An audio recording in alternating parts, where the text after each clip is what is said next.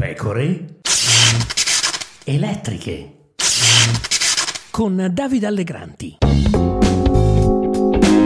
La visione dell'immagine degli scontri di Pisa circolati sui media ha turbato anche me, come ho già avuto occasione di dire. Siamo aperti ad ogni analisi e autocritica, allorquando anche una sola manifestazione o un solo momento di una singola manifestazione tra le migliaia che si svolgono ogni anno impone un approfondimento.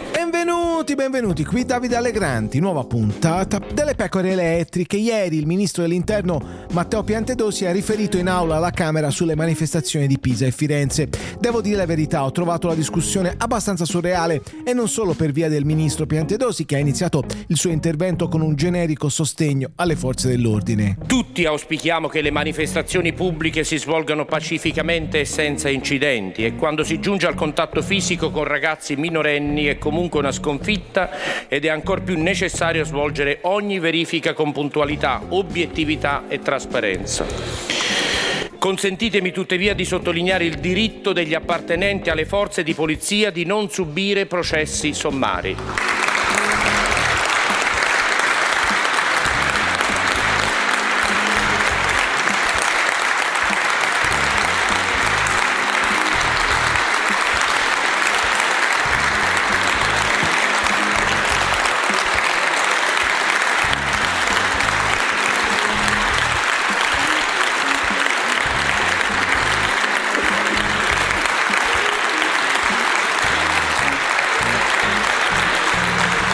Sono lavoratori che al pari di tutti gli altri meritano massimo rispetto.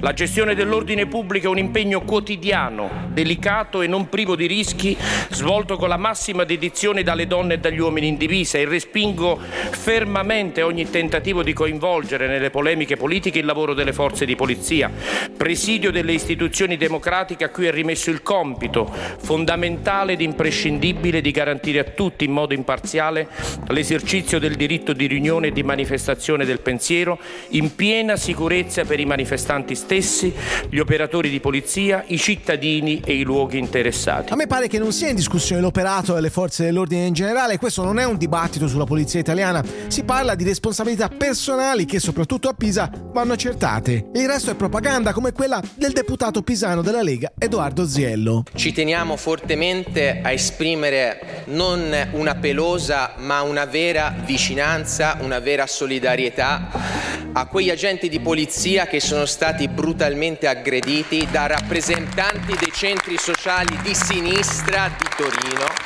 che cercavano di eseguire un rimpatrio al centro per i rimpatri di Milano. Perché ho detto una solidarietà vera, effettiva e non pelosa? Perché non ci possiamo stupire se qualche partito un giorno attacca, colpevolizza le forze dell'ordine, un altro giorno gli esprime vicinanza, se qualche facinoroso, interpretando le parole dette da qualche rappresentante di sinistra il giorno prima che inveisce contro le forze dell'ordine, poi manifesta tutto il suo odio verso di esse il giorno dopo, nel giorno stesso in cui magari un altro rappresentante di sinistra cambia idea. Con le forze dell'ordine e con le forze di polizia bisogna starci sempre, a prescindere. Non è... Il ministro ci ha tenuto in più di un passaggio ad affermare che il governo ha la massima fiducia nei confronti delle forze di polizia, donne e uomini in divisa, servitori dello Stato e lavoratori che svolgono un ruolo fondamentale a presidio della sicurezza e della legalità, pur consapevoli dei rischi per la loro incolumità e delle possibili conseguenze del loro operato in contesti difficili, ha detto ancora Piantedosi. Ma di nuovo, qui non si tratta di essere solidali o meno con le forze dell'ordine, perché non c'è un processo alla polizia. Si tratta, lo ripeto, di capire che cosa è successo a Pisa e di ribadire quanto già detto il Presidente della Repubblica Sergio Mattarella, per il quale l'uso dei manganelli è l'espressione di un fallimento. In merito alla manifestazione di Pisa, va preliminarmente evidenziato che, in totale violazione delle leggi, non era stato presentato alcun preavviso alla questura, ma che la stessa manifestazione, sia dal collettivo universitario autonomo di area antagonista che dal movimento politico Cambiare Rotta Pisa, era stata pubblicizzata sul web come una giornata di sciopero per la Palestina, con concentramento dei partecipanti in piazza Dante e verosimile prosieguo con un corteo nel centro cittadino. La questura, avendone avuta notizia, ha cercato più volte, senza esito, di contattare gli organizzatori per ottenere informazioni in merito al tipo di iniziativa che sarebbe stata svolta e al relativo percorso, e questo al fine di poter disporre idonei servizi di ordine pubblico.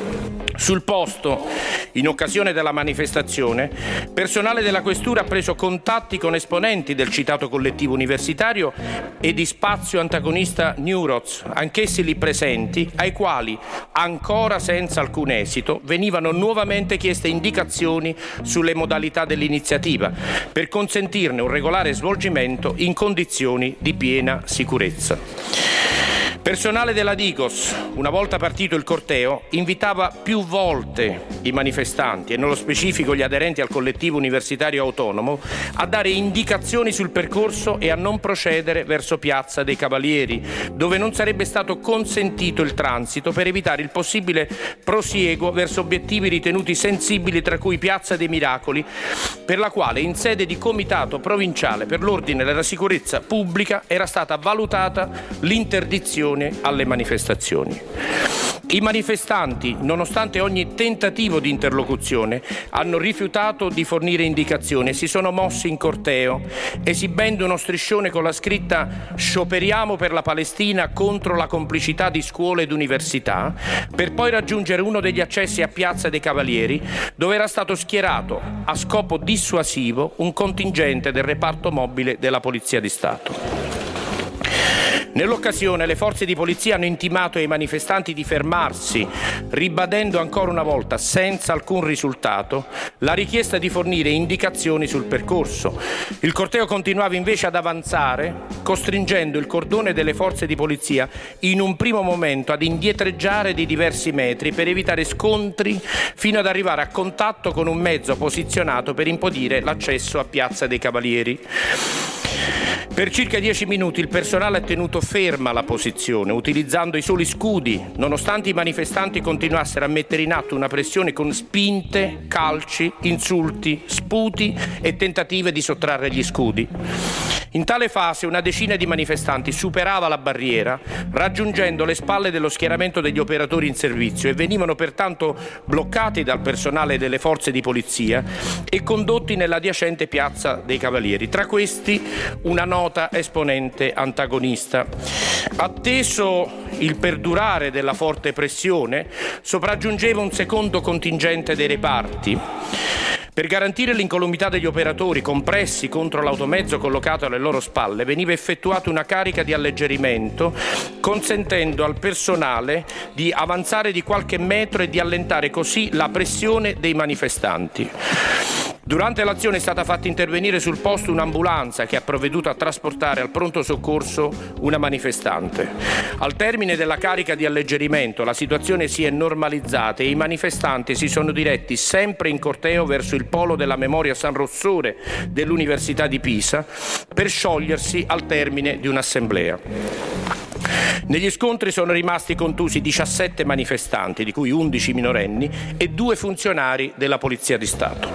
L'attività investigativa avviata nell'immediatezza ha consentito di deferire in stato di libertà 4 persone per il reato di resistenza aggravata a pubblico ufficiale e per violazione all'articolo 18 del testo unico di legge di pubblica sicurezza. Si tratta di maggiorenni, tutti con precedenti per reati attinenti all'ordine pubblico. Il ministro a un certo punto del suo ragionamento ha anche ricostruito la dinamica avvenuta in piazza, ma immagino che non finirà qui. Ci sono delle indagini in corso, ci sono delle denunce, ce ne saranno altre, eccetera eccetera eccetera. Io davvero mi limiterei a questo, che pure non è poco. Invece al ministro Piantedosi piace, come dire, esagerare. Ci ha persino ricordato che in Italia il governo permette ai cittadini italiani di manifestare in piazza.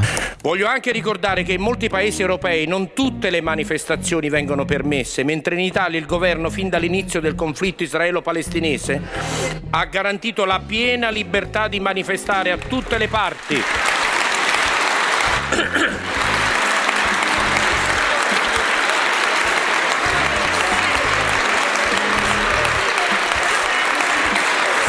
Beh, lo ringraziamo davvero della gentile concessione. Ciao, le pecore elettriche tornano lunedì.